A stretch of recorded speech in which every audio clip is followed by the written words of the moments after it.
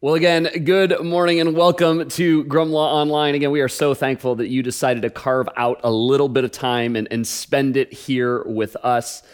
We know, obviously, that your time is valuable, and so you choosing to, again, tune in here and make Grumlaw a part of your morning, we definitely don't take that for granted. Also want to challenge all of you to take the 3-week challenge, to give this at least a couple of chances, because we think it's going to really take at least a couple of weeks to get an accurate feel of what we're all about here at Grumlaw. And to be honest, I'm kind of irrationally confident that if this is a place that you visit multiple times, it'll indeed be a place that you look forward to coming back to each week. If you are, again, joining us online, I want to extend that invitation to join us in one of our in-person gatherings, either at Heartland or at Grand Blanc, every single Sunday at 10 a.m. We think it'll definitely be worth showing up in person. We definitely hope to meet you in person soon. Now, if you have not been tracking with us, today we are actually wrapping up this series that we've been in now for 3 weeks, titled The Art of Neighboring. And if you have missed either one of those first 2 weeks, make sure you are catching yourself up at grumlaw.com/messages, or you can find us under Grumlaw Church wherever it is that you happen to grab your podcast. Now, the premise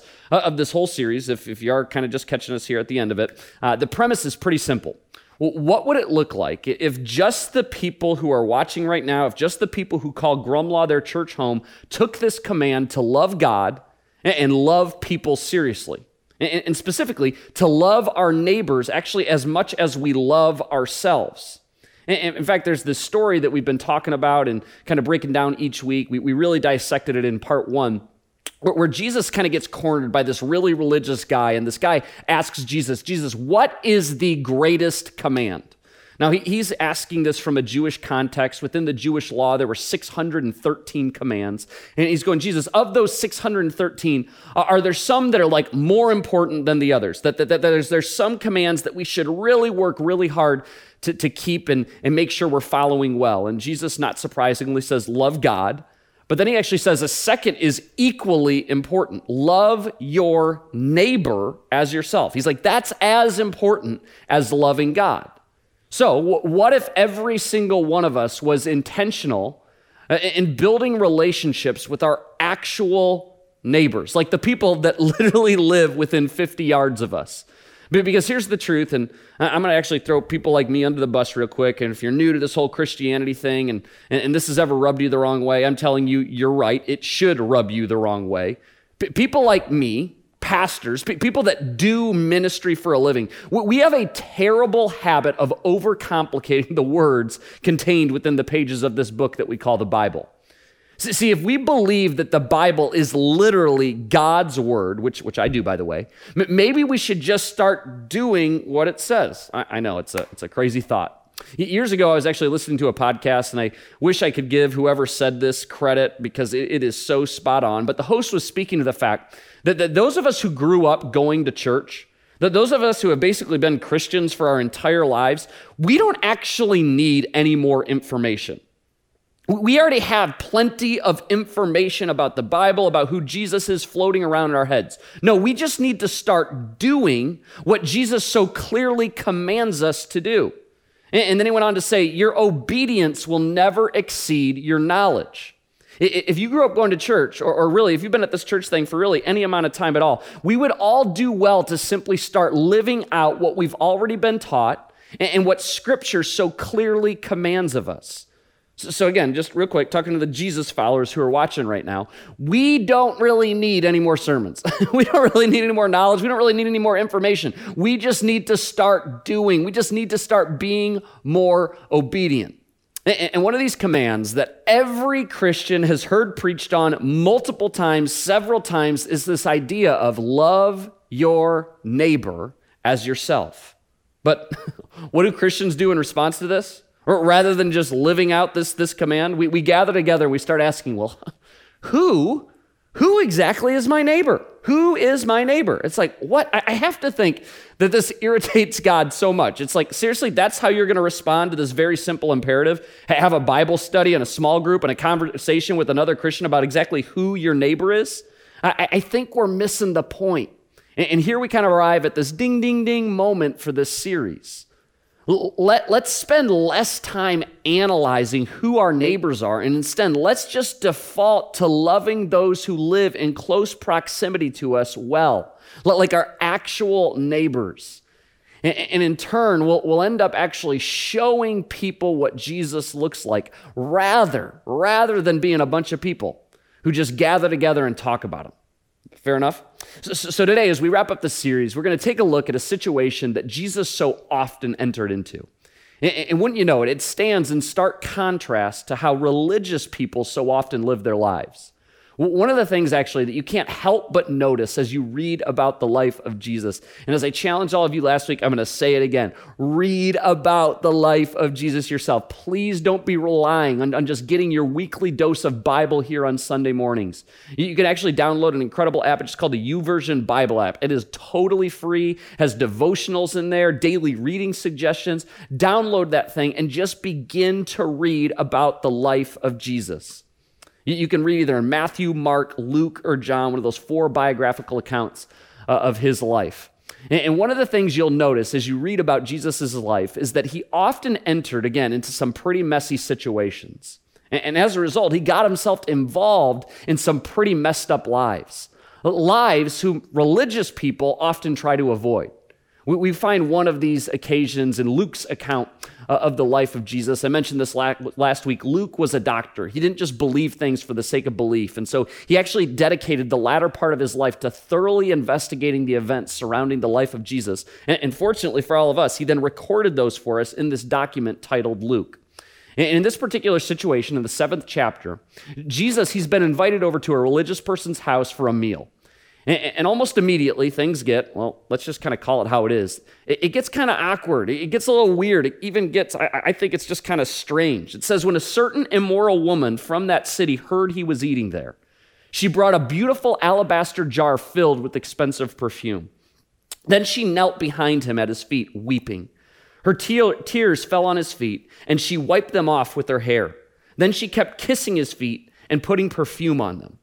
So again, if you're sitting there, I'm guessing this is a little uncomfortable. This is a little awkward. And this certainly would have caught the attention of everybody else who was at this meal, who was at this banquet. Now, a little context that might help us better understand what's going on here. We hear the word banquet here in 21st century America, and we think of more of a private setting, invited guests, like you can only show up to this thing if you got an invitation. But banquets back in this point in history, they were these more public events. They typically would occur outside where basically anyone and everyone could just stroll right on by. And it certainly wasn't unusual for a random person or 2 or 3 or a whole bunch to wander into these festivities.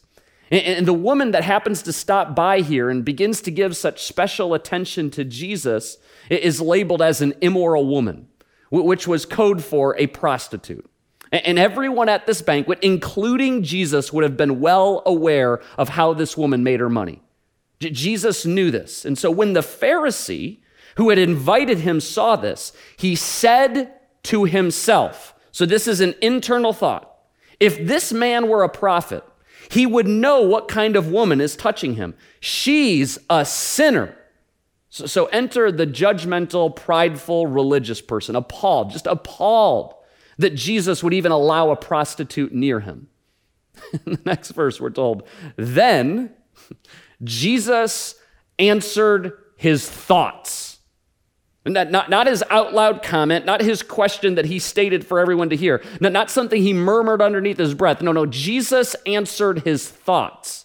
Again, Simon, this is the Pharisee, he never uttered that word. He never uttered that thought out loud. This is all internal. But here is Jesus about to answer his thoughts. I mean, it's like, can you even imagine? Can you imagine how intimidating it would have been hanging out around Jesus? That, I mean, even the slightest inappropriate thought enters into your head. I mean, it's like, I would think I would spend my entire day if I was hanging out with Jesus, just staring up into the sky, just trying to prevent myself from thinking anything inappropriate. It says, then Jesus told him this story in response, again, to his thought. A man loaned money to 2 people, 500 pieces of silver to one and 50 pieces to the other, but neither of them could repay him. So he kindly forgave them both, canceling their debts. Who do you suppose loved him more after that? He's posing this question to Simon, this religious guy, this Pharisee. Who do you suppose loved him more after that? So this is a pretty simple scenario. Well, let's say you have 2 friends and they both need some money, but you loan $500 to one friend and you loan $50 to another friend. But a couple weeks go by, months go by, and they both come to you on separate occasions. They're like, hey, sorry, I can't repay you. I just don't have the money. Like, I'm not going to be able to pay you this money back. And you think to yourself, okay, I've had a pretty good year, and shoot, the government just kind of keeps direct depositing money right into my bank account, so what the heck? Neither one of you actually, you don't need to pay me back. All is forgiven. And he says, who's going to be more grateful for this generous act? And Simon answers this question exactly how you would have answered this question. He says, I suppose the one for whom he canceled the larger debt. Right. But this isn't a trick question. The one who got let off for the $500 is going to be a lot more grateful than the one that just got let off for $50. You don't need to be a CPA to figure that out. But Simon's no dummy. He's starting to piece together what Jesus is doing here. That he's about to point out that a woman like this, whose sins are many, is going to be much more appreciative for the forgiveness than the person who has hardly done any wrong. But this isn't actually the point of today's message. Check this out. That's right, Jesus said. That's the right answer. And then he turned to the woman and said to Simon, look at this woman kneeling here. If you've ever read this story for yourself, you probably just ripped right by this part. But what Jesus does here is so significant. He looks right at Simon, his very religious host, and he asks him to consider who is sitting in front of him. He's asking Simon, do you see this woman? Simon, I know you physically see her. I mean, you have eyes, but do you really see her?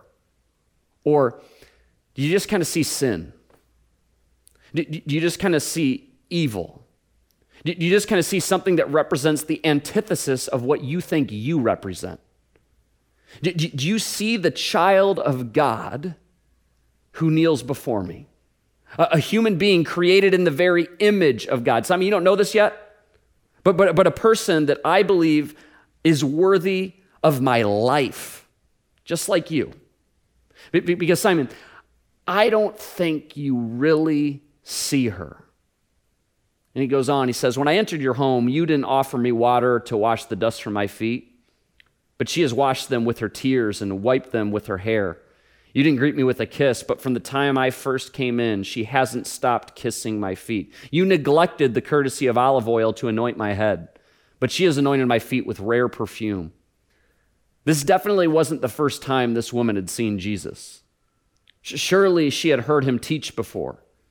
She had watched him perform miracles before. She had observed how he showed love to those on the fringes so well. And upon hearing about this banquet, she knew this was her chance to get close to Jesus, to get close to the love that she had only previously observed from a distance. And now Jesus is looking at Simon going, she has done for me and beyond what every good host knows to do for their guests. Simon, eyes up, look at me. Do you even see this woman? Grumlaw, there is so much we can take away from this interaction between Jesus, Simon, and this woman. But for the sake of our conversation today, as we wrap up this series on neighboring and loving those in close proximity to us well, the question I want to ask of you this morning is the same question that Jesus was asking Simon to consider. Do you even see what is going on around you? But even more importantly, and I think the question that Jesus was getting at, and the question we've kind of been prodding at throughout this series, is do you even see who is around you? Are you even aware of who is within 100 yards, 50 yards, 20 yards, 10 feet away from your front door? And again, like Simon, I know you see them. I know that you have neighbors. You probably, like Simon, you even have probably some strong opinions and strong observations about them. Well, that over there, that's the neighbor with the noisy dogs. And that over there, that's the neighbor who smokes cigarettes. What an idiot. That's the neighbor who has the spiritual gift of yelling. That's the neighbor who has a yard full of stuff. That's the neighbor who's the biggest grump on the planet and apparently is allergic to the sun. Like Simon, you know what you have heard. You know what you have even observed from a nice, safe distance, but do you really see those people around you? It was several months ago.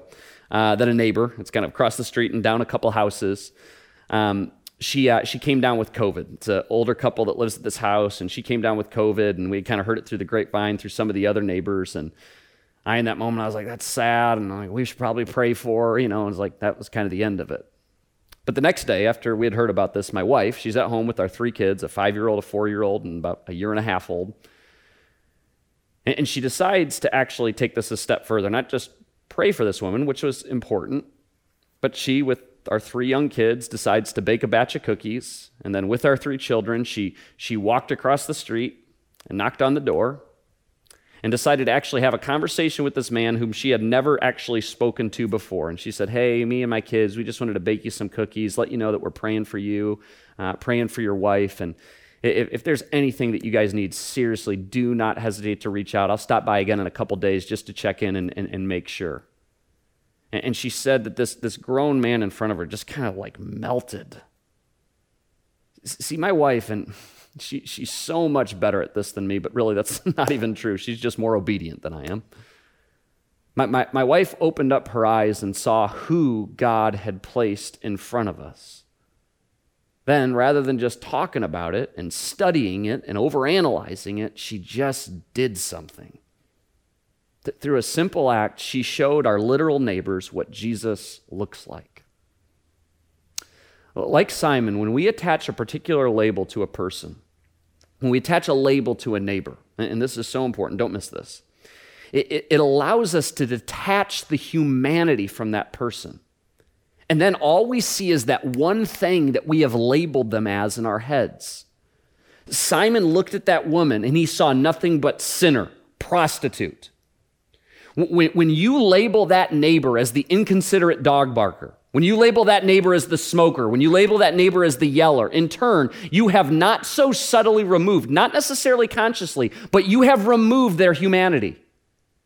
You've removed the fact that that person is a child of God, an image bearer to the Almighty, so someone God himself saw fit to die for. So someone God has strategically placed in your life and has gifted you with the opportunity to show them what Jesus is actually like. Well, last week we talked about the fact that the biggest barrier, the biggest obstacle that so often stands in the way of us engaging with our literal neighbors is time. But I believe a close second, if not sort of like a 1B, would be fear. Because of what the media and our society is constantly ramming down our throats, constantly delivering to us that worst case scenario, what this does is it causes us to think the worst in the unknown. It causes us to think the worst in just society as a whole, and yes, certainly even to those who live in close proximity to us. Rather than assuming the best in others, we almost exclusively assume the worst. Which, mind you, is precisely the opposite of what Christ has done for every single one of us. It's exactly the opposite of what Jesus did with this woman at the banquet. Unless you think this was just kind of some one-off occasion, again, look no further than what he did on the cross for every single one of us. Remember this, he died for us while we were still sinners, in the midst of our rebellion, in our inability to get our acts together. We do in large part because of the peddling of fear all around us. We fear the unknown. And if you're a Jesus follower, Jesus is nudging you and even at times commanding you to push past that fear and wade into the mess. And when you do this, I think you'll find what I and so many others have found. That when you start pushing past that fear, you figure out that fear was nothing but a facade. Something you or maybe even society had built up in your mind, but is not actually grounded in reality.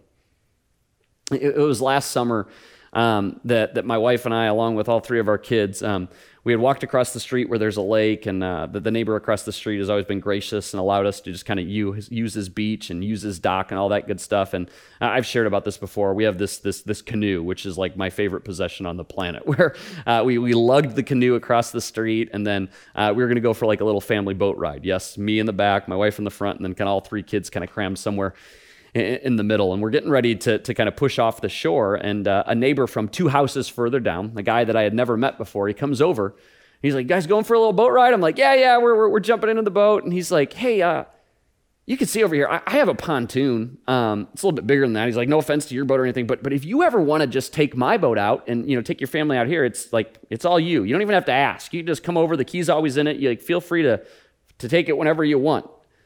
And I got to be honest, this kind of floored me because this guy, to my knowledge, I didn't remember even ever meeting him. He certainly didn't know of my capabilities to drive or not drive a boat, but here he was walking over and just saying, hey, you have access to what is mine whenever you want. I've thought about that, and in preparation for this talk, like what fears did he have to push past? Right? That fear of starting a conversation with a new person, that fear of, at least I got to think, like, okay, does this guy even know how to drive a boat or not? Like, it's kind of ironic, right? Like, the non-Christian neighbor being more of a neighbor to the pastor than the other way around. As we talked about last week, are you living at a pace that's interruptible so you can even see those divine moments? Like my wife saw with a hurting neighbor who to that point, again, had never spoken a word to us. We had never spoken a word to him. But once you see those opportunities sitting right in front of you, and here's the question I want to leave us with today, and I've already alluded to it. Will you push past the fear and wade into the mess? And please hear me on this. I don't say that with any sort of judgmental tone that your neighbor's lives are a mess and yours is, of course, squeaky clean, because we all know that ain't the case. But come on, people, all of us, we're messy. In fact, actually, just wherever you're joining us right now, just go ahead and say that to yourself. I'm messy. Jesus knew he would be judged and looked down upon for engaging with this prostitute, for having a conversation with her, for allowing her to do what she was doing to him. But he pushed past those fears and he waded into her messy life anyway.